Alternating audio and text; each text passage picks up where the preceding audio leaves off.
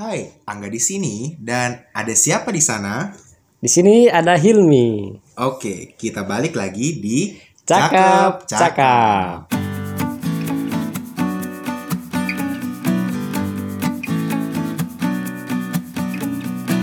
Gimana nih kabarnya teman-teman cakep-cakep semua? Semoga dalam keadaan sehat walafiat terus ya. Selain itu juga senantiasa lancar-lancar aktivitasnya, itu yang lagi tugas akhir, yang lagi banyak deadline di kantornya mungkin. Betul. Intinya tetap lancar-lancar lah semua aktivitasnya. Amin.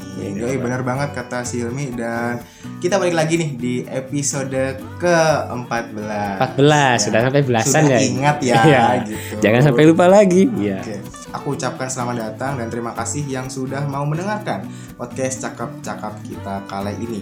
Semoga dengan adanya podcast ini kita semakin stay cakep kala bercakap sesuai bener banget tagline kita gitu. Betul, itu nggak boleh kita asal cakap itu kan. Wah. Iya, betul. Yang asal cakap udah banyak, kita jangan. Wah, betul. Kita jadi pionirnya, pelopornya biar Iya. cakep dalam bercakap. Betul sekali. Baik, tanpa berlama-lama lagi kita mau bahas soal apa sih? Pembahasan kita kali ini tuh sesuatu yang sering ada di sekitar kita juga, tentang seni menjadi orang nomor 2. Second lead ya. Second lead. Oke, tanpa berlama-lama lagi, kita langsung saja simak pembahasannya di Cakap-Cakap episode ke-14. Selamat mendengarkan.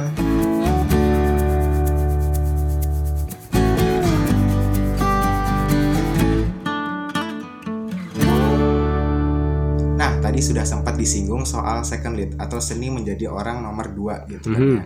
Nah, kalau bagi si Hilmi ini, gimana sih ngelihat second lead atau seni menjadi orang nomor 2? Yang pasti orang itu ada di tengah-tengah. Dan second lead ini juga sebetulnya posisi yang unik gitu. Artinya kita bisa hilir mudik depan belakang gitu. Iya, betul. Bukan hal yang tabu atau hal yang bikin malu ya menjadi orang nomor 2 ini. Kenapa? Karena peluang Anda untuk menjadi nomor 1 sangat dekat. Sangat dekat. Sangat betul. dekat. Itu. Jadi anggap aja ketika teman-teman ada di posisi nomor 2 nih, kayak misalkan jadi wakil ya. Sekjen, sekretaris, atau ya hal-hal yang pokoknya bukan Anda ketuanya gitu ya. Nggak usah Anda kemudian merasa minder dan kenapa jadi wakil kan gitu. Iya, AFK gitu kan. Keputusannya ada di ketua, kita nggak punya gitu. Nggak ngapa-ngapain itu kan. Tenang saja. Memang begitu keadaannya ya. Enggak, tapi ini merupakan sebuah masa-masa yang menentukan untuk Anda itu. Kalau Anda bagus dan bisa melewati fase ini, Anda bisa jadi orang nomor 1. Kalau menurut Mas Angga sendiri gimana nih? Kalau second lead atau seni menjadi orang nomor 2 gitu ya, dia tuh sebenarnya punya role, punya peran gitu kayaknya, dan itu sama-sama penting sebenarnya, tanpa kemudian harus membanding-bandingkan antara misal presiden sama wakil presiden. Tentu role-nya beda kan gitu. Sama halnya ketika kita menemui di kegiatan sehari-hari. Contoh deh ya, orang tuh masih menganggap MC atau jadi moderator tuh sebagai second lead loh gitu. Daripada pembicara. Oh ya, kalau jelas bisa. Padahal kalau misalnya MC atau moderator tidak mempersilahkan, pembicara nggak bisa ngapa-ngapain. Nah, itu pentingnya memahami peran sebagai seorang second lead kayak gitu. Boleh jadi kita memang tidak mendapat exposure atau paparan yang lebih, sorotannya lebih gede gitu dari audiens gitu kan. Tapi seenggaknya kita tuh take the role loh kayak gitu. Kita punya peran juga di sana. Sehingga orang tuh kadang minder gitu. Bukan minder sih, lebih tepatnya tidak percaya diri. Iya, tidak ingin untuk menolak gitu. Jadi MC atau moderator, enggak, aku pengen jadi pembicara aja. Lah, kira pembicara aja semua jadi pembicara kan? Semua berawal dari tahapan juga gitu. Dan bahkan dari MC ada moderator juga kita bisa memberikan tips dan trik gimana sih cara memandu jalannya sebuah acara atau barangkali mendampingi pembicara dalam penyampaian materinya seperti itu. Dan itu butuh skill loh, sehingga ketika teman-teman itu menjadi seorang atau second lead gitu kan ya, seni menjadi orang nomor 2 dalam contoh skala terkecil kita sebuah acara kayak gitu. Nah, itu gimana cara kita menghandle, kita nggak boleh melebihi daripada kapasitas orang lain, dalam artian masa iya seorang MC juga ngasih materi kan tidak cocok gitu kan spillover ya tumpah-tumpah gitu kan. Padahal masing-masing sudah punya porsi dan tugasnya masing-masing gitu. Nah, kira-kira kalau dari Hilmi sendiri nih, lihatnya bahwa second lead itu suka dukanya, atau barangkali ngelihat dulu sempat merasa bahwasanya duh kok gini ya, jadi orang nomor 2 jadi alternatif mulu gitu kan, kalau ada acara pilihannya ini dipanggilnya ini gitu. Agak barangkali Hilmi ada suka duka soal menjadi seorang second lead gitu. Pengalaman suka duka menjadi orang nomor 2 salah satunya adalah ketika kita sedang main futsal. Kenapa? Karena semua orang juga tahu ya kalau seorang Hilmi ini nggak jago-jago banget ya kalau main futsal itu ya. Modalnya cuma tahu teman kita siapa aja dan tahu gawang lawan sebelah mana. Kan yang lebih jago banyak tuh. Akhirnya yang lebih jago tuh yang lebih banyak main gitu. Karena kan ya main futsal tapi menang kan tetap pengen gitu kan.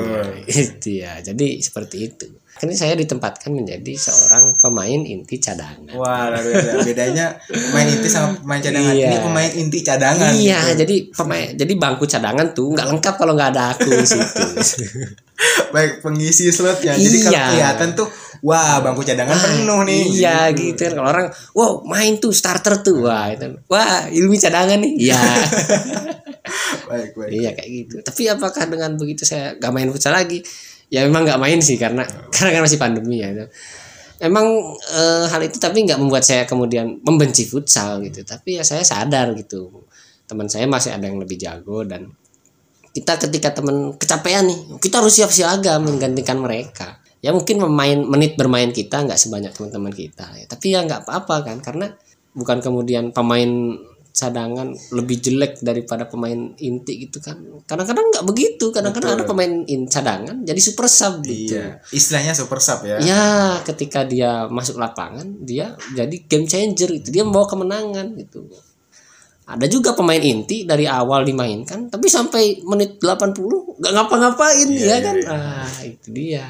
Sepakat, karena kalau misalnya aku menilai sebuah anime kayak gitu kan, anime atau manga ya biasanya, Tsubasa gitu kan ya. Ada perdebatan biasanya yang suka anime nanti tersinggung gitu kan, yang suka manga biasanya. Pokoknya kartun Jepang ya. Wah ini juga ini tendensius juga ya.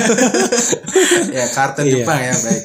Nah kalau misalnya di versi kartunnya nih ya, yang aku tahu itu ada yang namanya juga Tsubasa, Kapten Tsubasa. Ini cukup terkenal. Pahlawan kita ya. Ini sangat terdoktrin sekali lagunya. Iya gitu. betul. Bahwa Tsubasa ini punya salah satu rekan dan dia ini namanya adalah Misaki seperti Taro Misaki.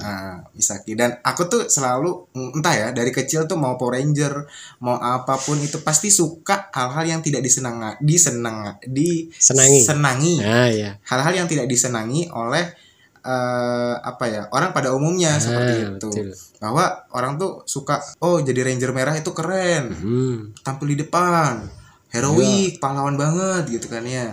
Nah begitu juga dengan Tsubasa, banyak yang pengen jadi Tsubasa gitu. Tapi nggak kemudian banyak yang pengen jadi Misaki. Bahwa siapa Misaki? Nah itu dia, bahwa second lead itu biasanya kurang terperhatikan gitu kan ya. Kurang terperhatikan, tapi ketika dia tampil, nah itu tiap orang tuh matanya akan tertuju pada dia gitu. Nah itulah bagaimana sosok Misaki itu yang jadi second lead. Bahwa walaupun nih tokoh utamanya adalah Tsubasa gitu kan. Nama kartunya aja Kapten Tsubasa ya. Bukan Misaki kan. Bukan Misaki gitu. Betul.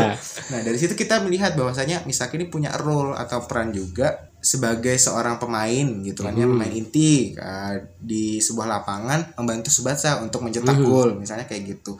Nah perannya sebagai apa, dominannya itu adalah pemain playmaker atau pemain tengah seperti itu. Dan ketika posisi Tsubasa tidak ada di sebagai striker dan diisi oleh seorang Misaki, ternyata bisa juga loh mencetak gol kayak gitu. Nah di sini kemudian pentingnya bahwa mengerti peran kita sebagai seorang second lead.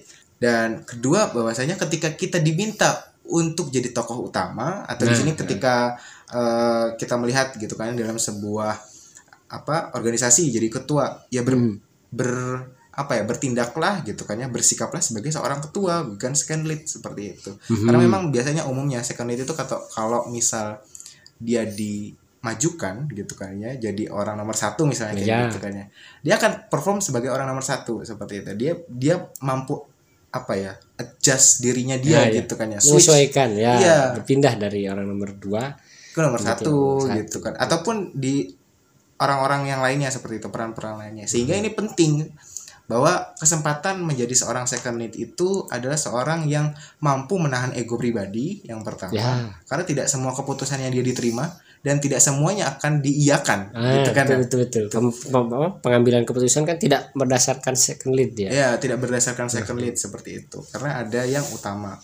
Nah, pun begitu bahwasanya biasanya akan dijadikan alternatif. Kalau kata Hilmi tadi jadi super sub gitu kan ya, pemain cadangan gitu kan ya. Atau barangkali pemain cadangan yang mau dijadikan pemain inti gitu kan ya di menit-menit akhir.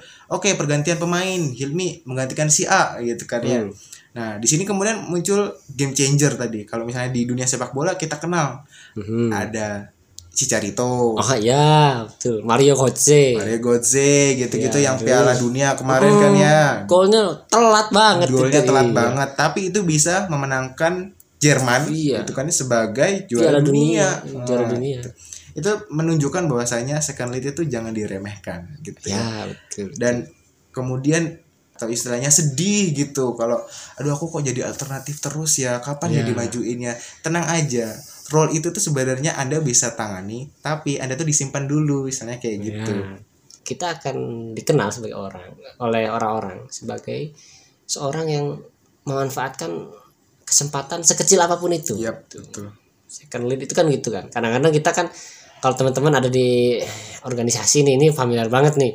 Terus kemudian posisi teman-teman adalah wakil ketua. Ketuanya ini diundang satu acara, tapi kemudian nggak bisa datang. Akhirnya kita yang disuruh datang. Ya biasalah, ketua kan agendanya banyak gitu. Akhirnya bentrok dan akhirnya kita yang didelegasikan gitu. Kita jangan ogah-ogahan dalam artian alah ini aja nggak bisa datang gitu kan. Tapi ya kita menerima dengan semangat itu. Oh ya, siap ketua. Wah, itu kan enak gitu. Jadi wah, orangnya ternyata tanggap, responsif. Jadi kita adalah orang-orang yang nggak pernah menyanyiakan kesempatan sekecil apapun itu. Kalau kesempatan yang kecil itu sudah teman-teman bisa manfaatkan sebaik mungkin, tidak disia-siakan. Apalagi dengan yang besar. Betul, sepakat. Apa itu yang besar? Ya tadi salah satunya jadi orang nomor 1. Itu tadi juga berhubungan dengan hal-hal yang sifatnya ini ya. Tadi sempat Ilmi singgung bahwa kesempatan itu kecil. Kesempatan yang kita miliki jarang-jarang gitu kan ya. Dan ketika kita sudah punya panggung itu, bisa dibilang panggung untuk perform, show off kayak gitu. Nah, di situ tuh selain menambah jam terbang, teman-teman juga bisa membuat kesempatan-kesempatan lain. Jadi kesempatan tuh kalau bagi aku sendiri ya Hilya, ada 2 tipenya, diberikan atau dibuat sendiri. Kalau diberikan itu biasanya kita butuh interaksi dengan orang lain gitu kan. Bahwa tolong jadi ketua kelompok dong. Nah, itu kan adalah sebuah kesempatan yang diberikan. Ya, kita nggak minta tapi kita ditawari gitu kan ya. Nah, ditawari. Ada juga tipe-tipe bahwasanya sebuah kesempatan itu bisa kita ciptakan, kita bisa buat seperti itu. Contohnya ya kanal seperti podcast kali ini gitu kan ya. Podcast yang kita buat kali ini adalah kanal untuk menyuarakan apa yang menjadi isi hati kita, pikiran kita, buah pikir kita gitu. Nggak semua kemudian sebuah acara gitu kan mengundang Hilmi dan Angga terus-terusan gitu. Aneh gitu. Kecuali kita stoki muslim gitu kan, viral dulu. Ya benar. Apalagi atau kalau mau kita nungguin kita diundang Mata Najwa kan mungkin kapan nih? Kapan ya kan gitu. Iya, karena itu kita bikin channel ini juga. Bikin peluang dan ini menjadikan kita bisa lebih cepat berbagi dengan teman-teman gitu. Kalau tolak ukur berbagi itu ya diundang di hitam putih atau di Mata Najwa dulu kan ya kapan kan kita diundang ke sana gitu. Nah, itu tadi menjadi second lead gitu kan ya, bagaimana kesempatan itu tidak hanya menunggu untuk datang karena bisa kita ciptakan ya. Bisa kita ciptakan gitu dengan itu tadi keterampilan, kemampuan yang kita miliki, kita coba olah gitu. Kira-kira nih ada nggak kiat-kiat untuk menjadi second lead atau barangkali motivasi dari Hilmi? Tapi ini ya, aku jadi kepikiran salah satu drama Korea Hil. Oh, drakor. Drakor. Gimana nih? Jadi jarang ngikutin soalnya. Aku juga baru-baru aja dan itu pun teracuni sama teman-teman yang lain kayak gitu kan ya. Saya jangan sampai. Tapi boleh lah dicoba nanti. Nah, itu dia menceritakan startup gitu kan ya. Beberapa waktu lalu sempat booming gitu. Hanji Pyeong. Bacanya Hanji Pyeong. Dan juga Nam Do San gitu. Nam Do San. Kelihatan tuh, lihat ya mana yang jadi tokoh utama, mana jadi second lead gitu kan ya. Nah, itu second lead itu kayak hampir-hampir memukau banget gitu kan ya, hampir-hampir memukau banget ya. Terus kemudian apalagi kisahnya kayak Attack on Titan. Nah, Wah, ya. Levi Levi, sama ya, Eren, ya, itu. ya. Nah, itu kan juga kelihatan tuh mana yang second lead gitu kan, yang mana yang utama gitu. Second lead itu tuh wow sebenarnya gitu kan. Kalau dia tuh bisa mengelola kemampuannya dan tidak tadi ya berduka atau betul merasa feeling worthless lah istilahnya, powerless. Aduh, jadi orang nomor 2 pasti jadi inilah ya alternatif mulu gitu. Pasti nggak akan dilihat orang gitu ya. Pasti. Nah, berangkat dari berbagai contoh baik itu nyata ataupun fiksi ya, dari pengalaman kita di organisasi, terus ada dari drakor juga, dari manga juga, anime juga ya.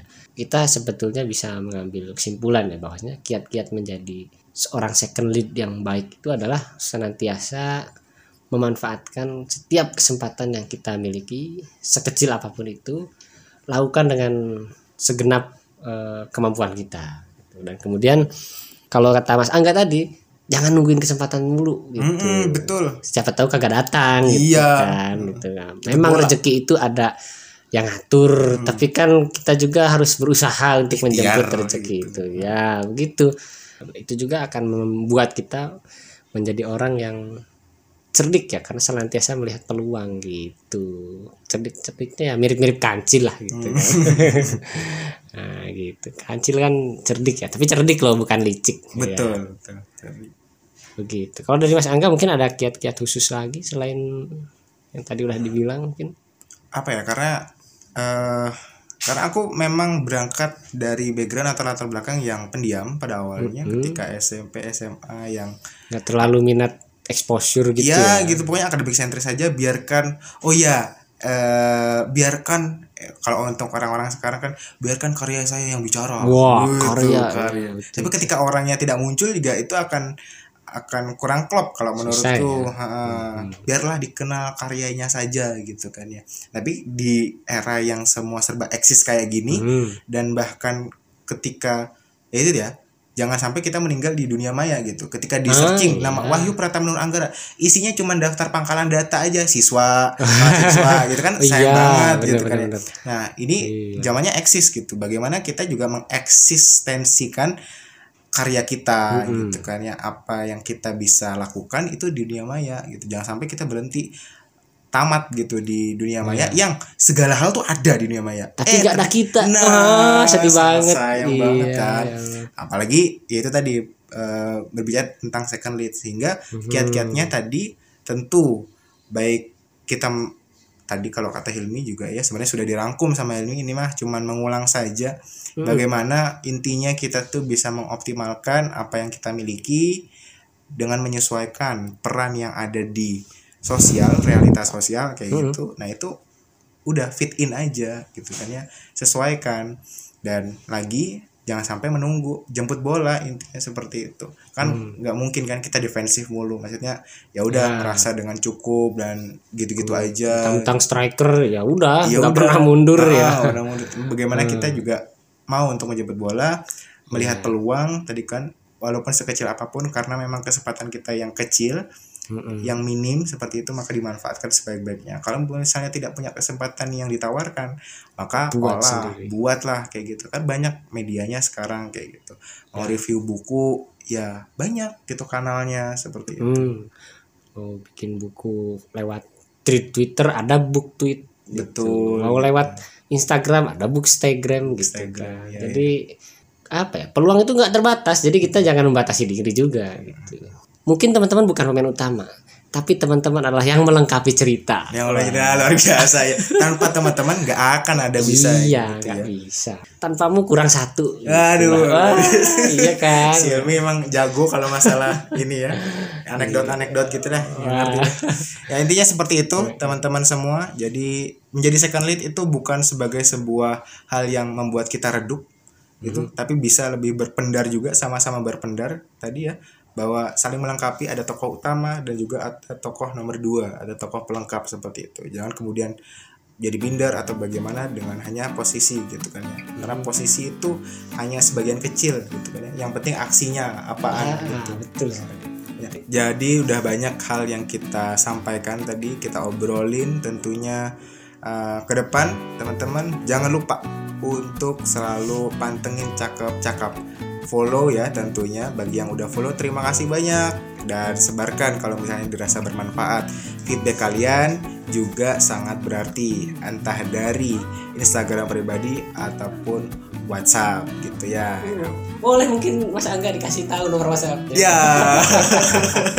Ya itu ntar urusan lain, mungkin DM enquiries ya itulah. DM adalah kunci. Baik teman-teman semua, terima kasih sekali lagi yang sudah berkenan mendengarkan, dan juga sampai di momen akhir ini. Kurang lebihnya mohon maaf kalau dari aku pribadi dan Hilmi juga. Monggo di follow, atau barangkali ada ingin disampaikan bisa melalui DM Instagram @pratama_anggara, dan di Hilmi di mana Hil? Oke, sekian dari kami, semoga bermanfaat. Wassalamualaikum warahmatullahi wabarakatuh. Stay cakep, kalah bercakap. mantap. Sampai jumpa lain waktu.